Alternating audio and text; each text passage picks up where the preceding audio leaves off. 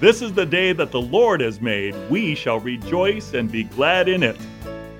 Hi, my name is Dr. Diaz, pastor of Butte Bible Fellowship located at 2255 Pillsbury Road in Chico. And I'm providing inspirational teaching for you from God's Word each week. Listen to my weekly radio program, Encouraging Words with Dr. Lou Diaz, at 10 a.m. on Saturday or 10 a.m. on Sunday. If you would like to hear my current message series, you may call Butte Bible Fellowship at 530-892-0521. Today's message is The Day the Sun Stood Still. I had the privilege of speaking to a group of university students from Chico State, and they were quite intellectual, they were very successful academically, and yet there was a hole in their thinking. There was something missing in their worldview. So I explained that to them using a parable. The parable was about a piano.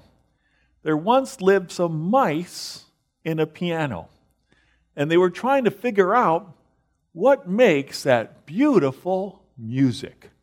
So one of the brave mice was a scout, and he went and he says, I know, I went looking, and what it is that there's these wires, and when they vibrate, it makes beautiful music.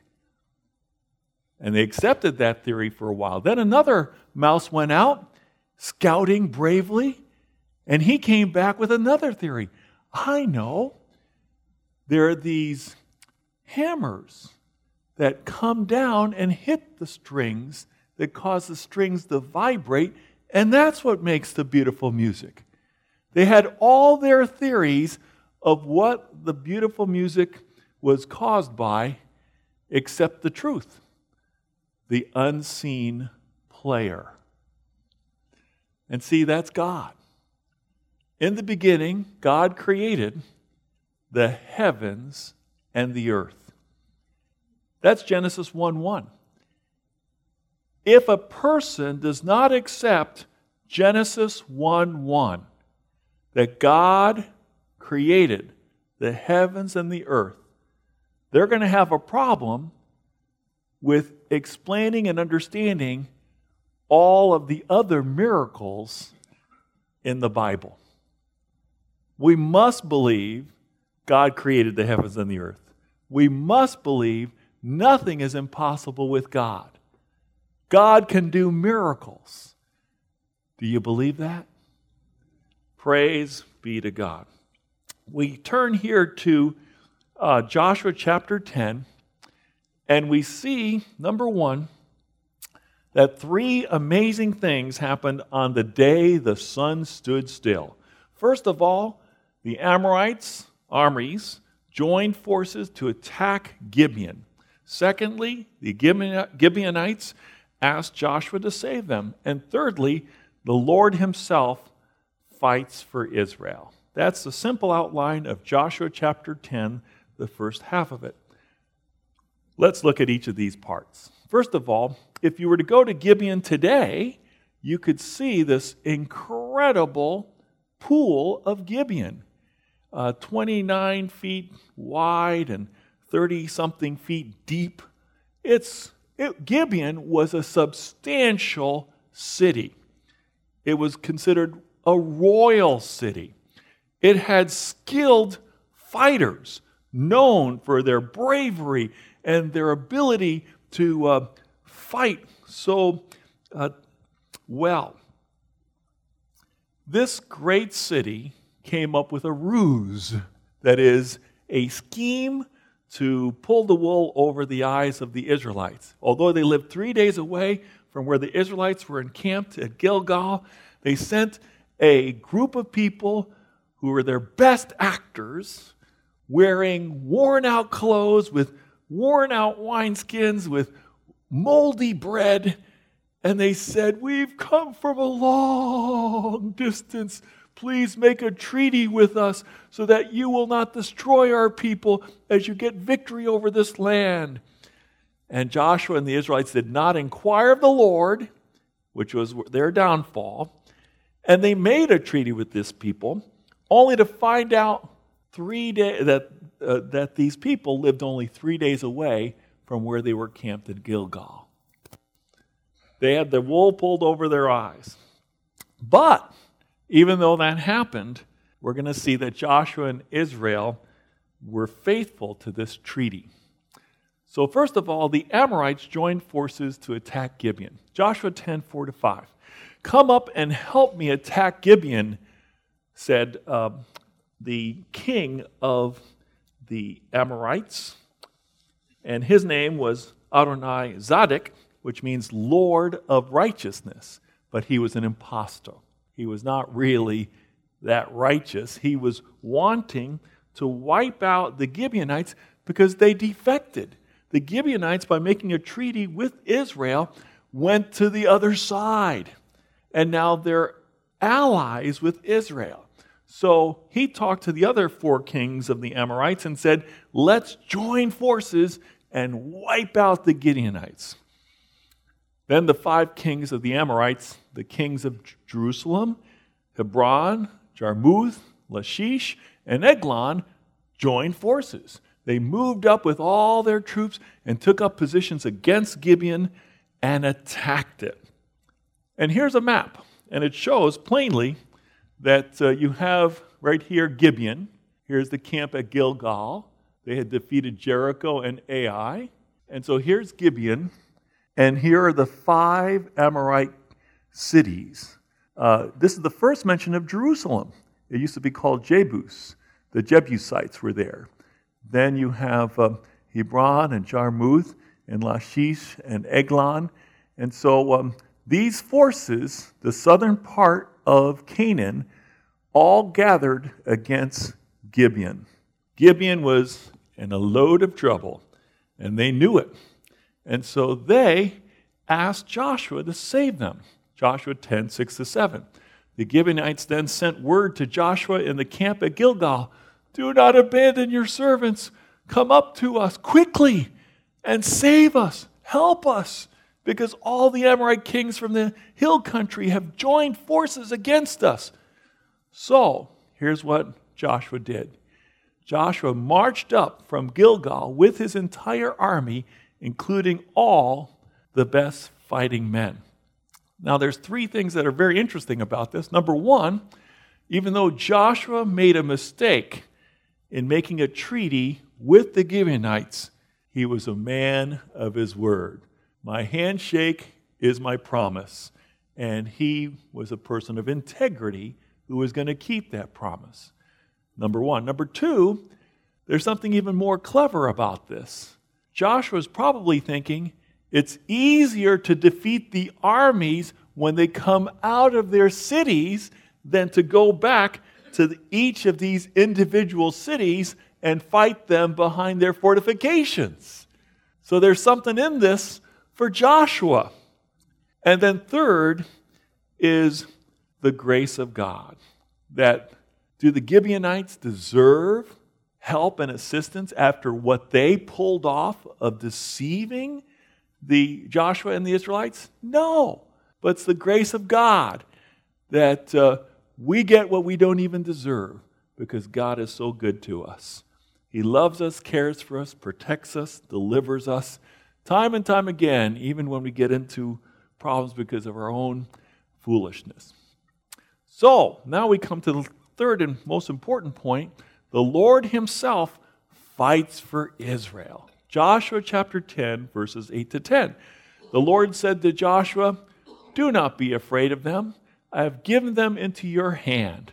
Not one of them will be able to withstand you." Now here's another point of grace. And I'm going to list at least four things that God did in fighting for Israel. 4 things that God does for you. First of all, when we make a mistake, as Joshua and the Israelites made a mistake, did God put it in their face? Did God blame them? Did God humiliate them? Did God say, "I don't want anything to do with you"? No. God says, "I'm going to make the best of your foolish mistake to make an alliance with the Gibeonites I'm going to give you encouragement. I'm going to give you a promise of victory. Isn't that the grace of God? You feel defeated. You feel you've blown it. You feel you made a terrible decision. You're in a mess. And God encourages you and says, I'm going to bring triumph out of tragedy. That's the grace of God. Aren't you thankful that God loves you, He cares you, He has your best interest in mind, and He's working all things for good in your life? Do you have a tragedy? Do you have a defeat? Do you have a sin? Do you have a failure or a falling away where you need to hear these words? God coming to you and saying, I'm here to encourage you and to give you victory. That's our God. That's the voice of our Lord. So Joshua and his army do an all-night march from Gilgal to Gibeon. Now, this distance from Gilgal to Gibeon is about 20 miles. That means that they were hiking for about 10 hours through the night. And this is not a simple hike because they have to go up 3,200 feet. So you may not see this as a hill, but it's a hill. So imagine you're a soldier and you're an expert fighting man, but you've got to hike with your equipment 20 miles all through the night. But the benefit of that was that they caught the Amorite armies by surprise. Here's the second thing God did to fight for Israel. He threw the Amorites into confusion. I can see it now. There's an Amorite soldier. He gets up from his tent. Where did that army come from? I mean, he's rubbing his eyes like, we were here, there was just a barren desert thing or a hill here, and suddenly there's a whole army here. Hey, everybody, there's an army on top of us. Run for your lives. And everyone's bumping into each other. It's like a comedy. They're running. They're out of control. They're confused. Where's my pants? Where's my other shoe? They are in confusion because God is fighting for Israel. Did you know that you're in spiritual warfare? The devil and the demons want to do everything they can to cause you to think God is not good.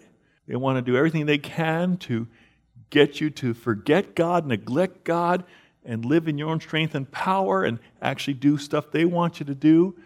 They want to commandeer you and get you on their side if they could. They want to distract you. They want to derail you. You see, Satan is like a ruler. You give him an inch and he thinks he's a ruler. First he gets a toehold, then he gets a foothold, then he gets a stronghold, and then he gets a stranglehold.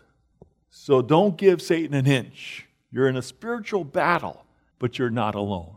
Ephesians chapter 6 says we're to rely on the strength and the power and might of God to stand and withstand on that evil day. The only thing that allows us and makes it possible for us to stand in our spiritual battles is the strength and the might and the power of God. It's God who's fighting on our behalf. Greater is He who is in us than he who is in the world. Satan's in the world. He's the prince of the power of the world. And he's doing everything he can through the world, the flesh, and the devil to try to get us away from God. But we can stand and withstand whatever he throws at us because God is for us. And if God is for us, who can stand? Who could be against us? No one and nothing. We're more than conquerors through Christ who loved us and gave himself for us. So we've got to realize we're in a spiritual battle. We've got to realize that God is fighting the battle for us. And one of the ways he does that is by throwing the enemy into confusion. And let me step back even more. When Jesus Christ died on the cross for our sins, shed his blood so our sins could be forgiven, he was buried. And when he was buried, he went down and he marched Satan and the demons through an arch of triumph, meaning they are the defeated foes. You can read about this in Colossians chapter 2. He nailed your sins to the cross, and he marched the enemy through an arch of triumph, signaling they're defeated, they're doomed, and they've got a judgment expiration date. Will they be thrown in the pit? Revelation 20, verse 10. So, Jesus already won the victory for us. We're in the mop-up operation. But still, it's a battle. And we still need his involvement. And he's still working on our behalf. Demons believe in God, and they tremble. And they should, because God's working on our behalf. He threw them into confusion before Israel so that Joshua and the Israelites defeated them completely at Gibeon.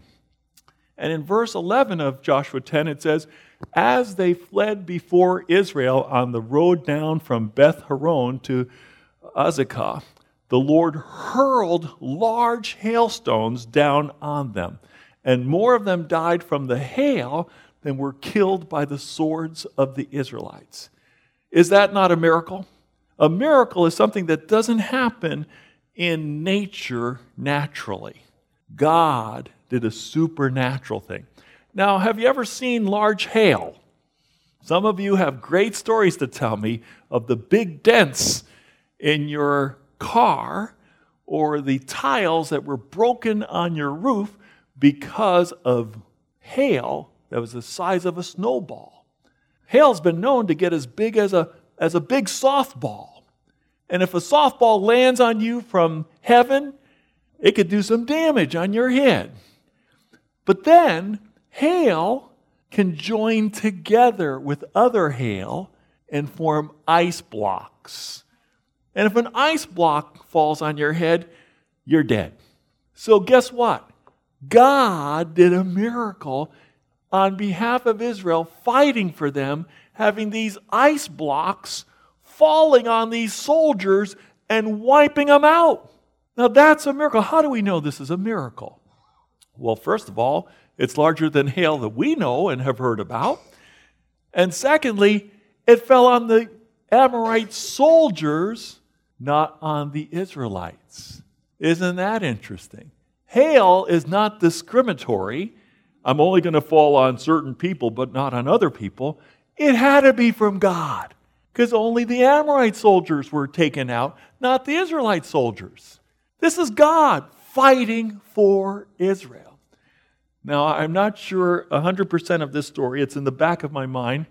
But in the 6-day war, when God fought for Israel, there was only like one tank in a certain spot. And I think the guy's name was Ziggy. And all he did was kept going around the hill and coming back down. And the enemy thought, man, they've got a lot of tanks. And they retreated because Ziggy kept coming around the hill. How many tanks do they have? They only had one. Isn't that God fighting for Israel? And God is fighting for you. And all he asks you to do is show up. You know, in the case of Jehoshaphat had 3 different huge armies coming against him. And you know what he said? He prayed. He says, we don't know what to do, but our eyes are upon you. That's the best prayer you can pray when you're overwhelmed. It's a prayer of powerlessness to say, we don't know what to do. This is above my pay grade. I'm overwhelmed. Help! God, my eyes are on you. And you know what God said to Jehoshaphat? Just take your battle position. The battle is the Lord's.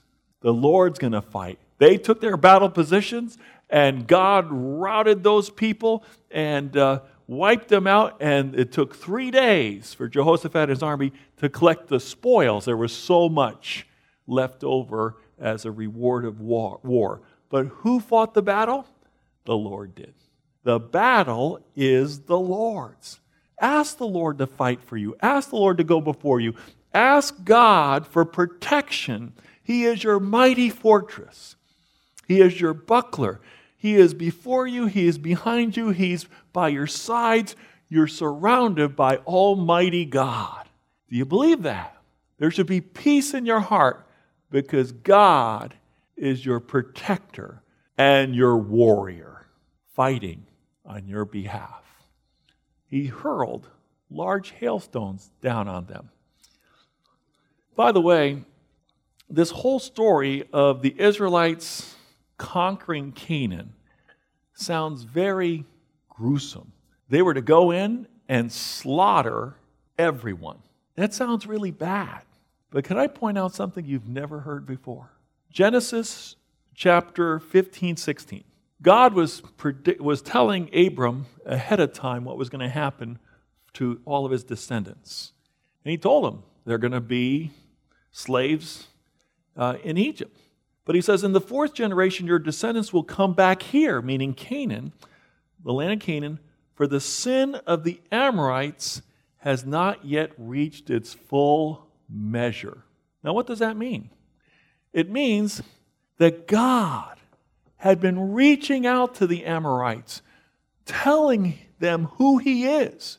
And how do we know the message got out there? Well, we know because Rahab, earlier in Joshua 2, says, we've heard of the story of how God brought you across the Red Sea 38 years ago, and we've been melting in fear, and I believe. Rahab believed in God. The Amorites had a chance to believe in God. But guess what? They kept on sinning stubbornly, wickedly, evilly. They kept on going in their course of rejecting God, who was reaching out to them and revealing Himself to them. They would have nothing to do with God. And how many years was God patient with them and waiting for them to repent? And how many years were they piling sin upon sin upon sin until their sin was full? The answer is 430 years. God had grace upon the Amorites for 430 years. They could have repented. They could have trusted in God. But because they kept on sinning, judgment came upon them.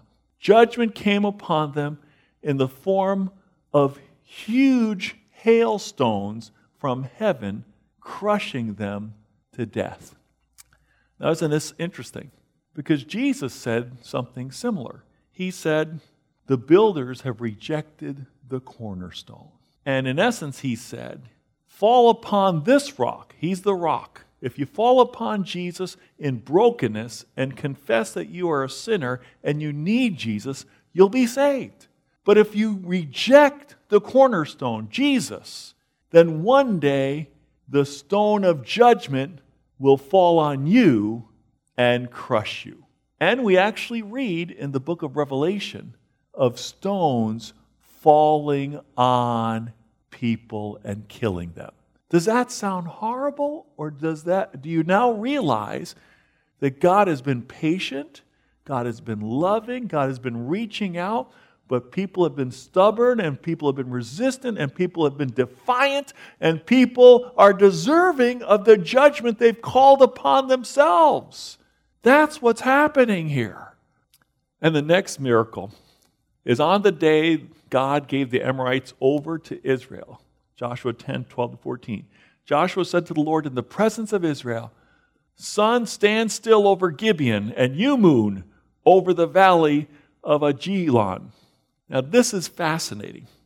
I'll tell you why it's fascinating. Number one, did Joshua speak to the sun and moon? No, he was speaking to the Lord. It says, Joshua said to the Lord in the presence of Israel. Then he said, sun, stand still over Gibeon, and moon over the valley of Ajalon. He wasn't praying to the sun and the moon. The sun and the moon were deities. They were gods to the Amorites.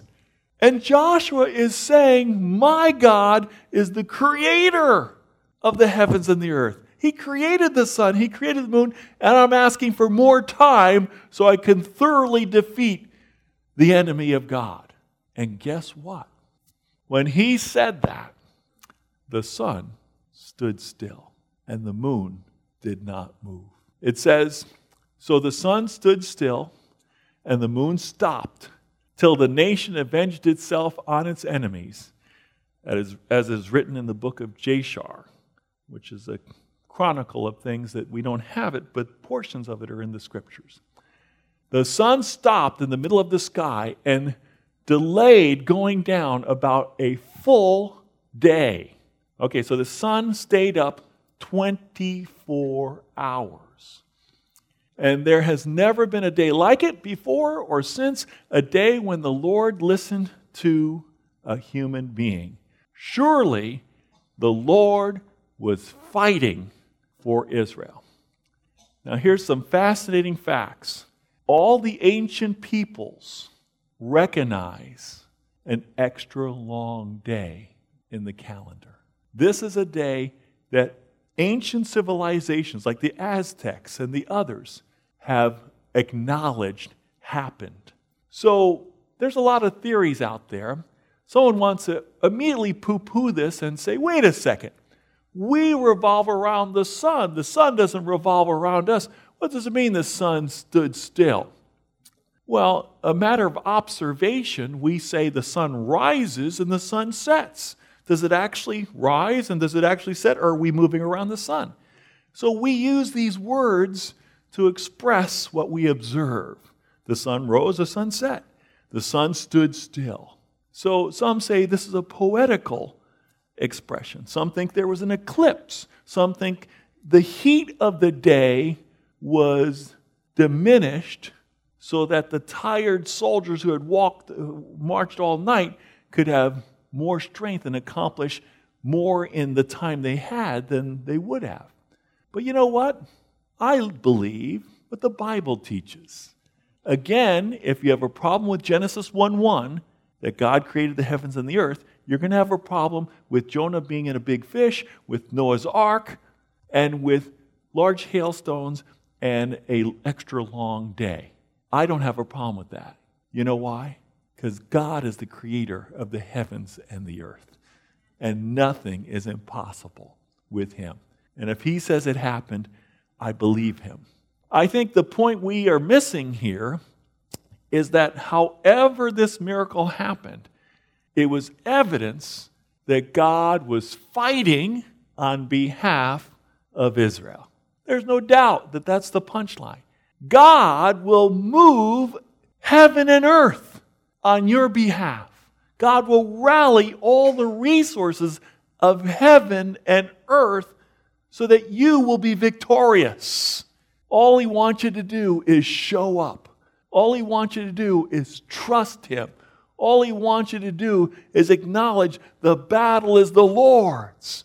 If it had not been for the Lord, I would have been chewed up and spit out a long time ago. Praise be to God that he's our victorious warrior God. He's a God of justice, and he will defeat evil, and he will call evil to account, and he will gloriously save those who belong to him. Praise be to God. Our God is a holy God. Our God is a loving God. Our God is a protective God who's fighting on our behalf. So now God gave such victory that Joshua defeated that whole hill country area. And then he went down south and he took care of the rest of the southern kingdoms. And that's the rest of Joshua 10. God gave Joshua supernatural victory over the whole southern part of Canaan. And then in chapter 11 and 12, he gave him supernatural ability to defeat all of the cities in northern kingdom, in Canaan. Now we think, oh yeah, and this happened in a day or two. No, for northern Canaan, it took 5 to 7 years, but he did give them victory. When I get back from vacation, I'll be talking to you about Caleb in Joshua 14. That Caleb at age 85 said, give me that mountain. I know there are giants in that mountain, and I can't wait to beat them up. At age 85. I mean, some of you can relate to that. Do you need encouragement? I want to share my spiritual gift of encouragement with you. If you would like to hear my current message series, you may call Butte Bible Fellowship at 530-892-0521. Call Butte Bible Fellowship at 530-892-0521 to find out how you can connect with our weekly worship services and faith-building messages from God's Word.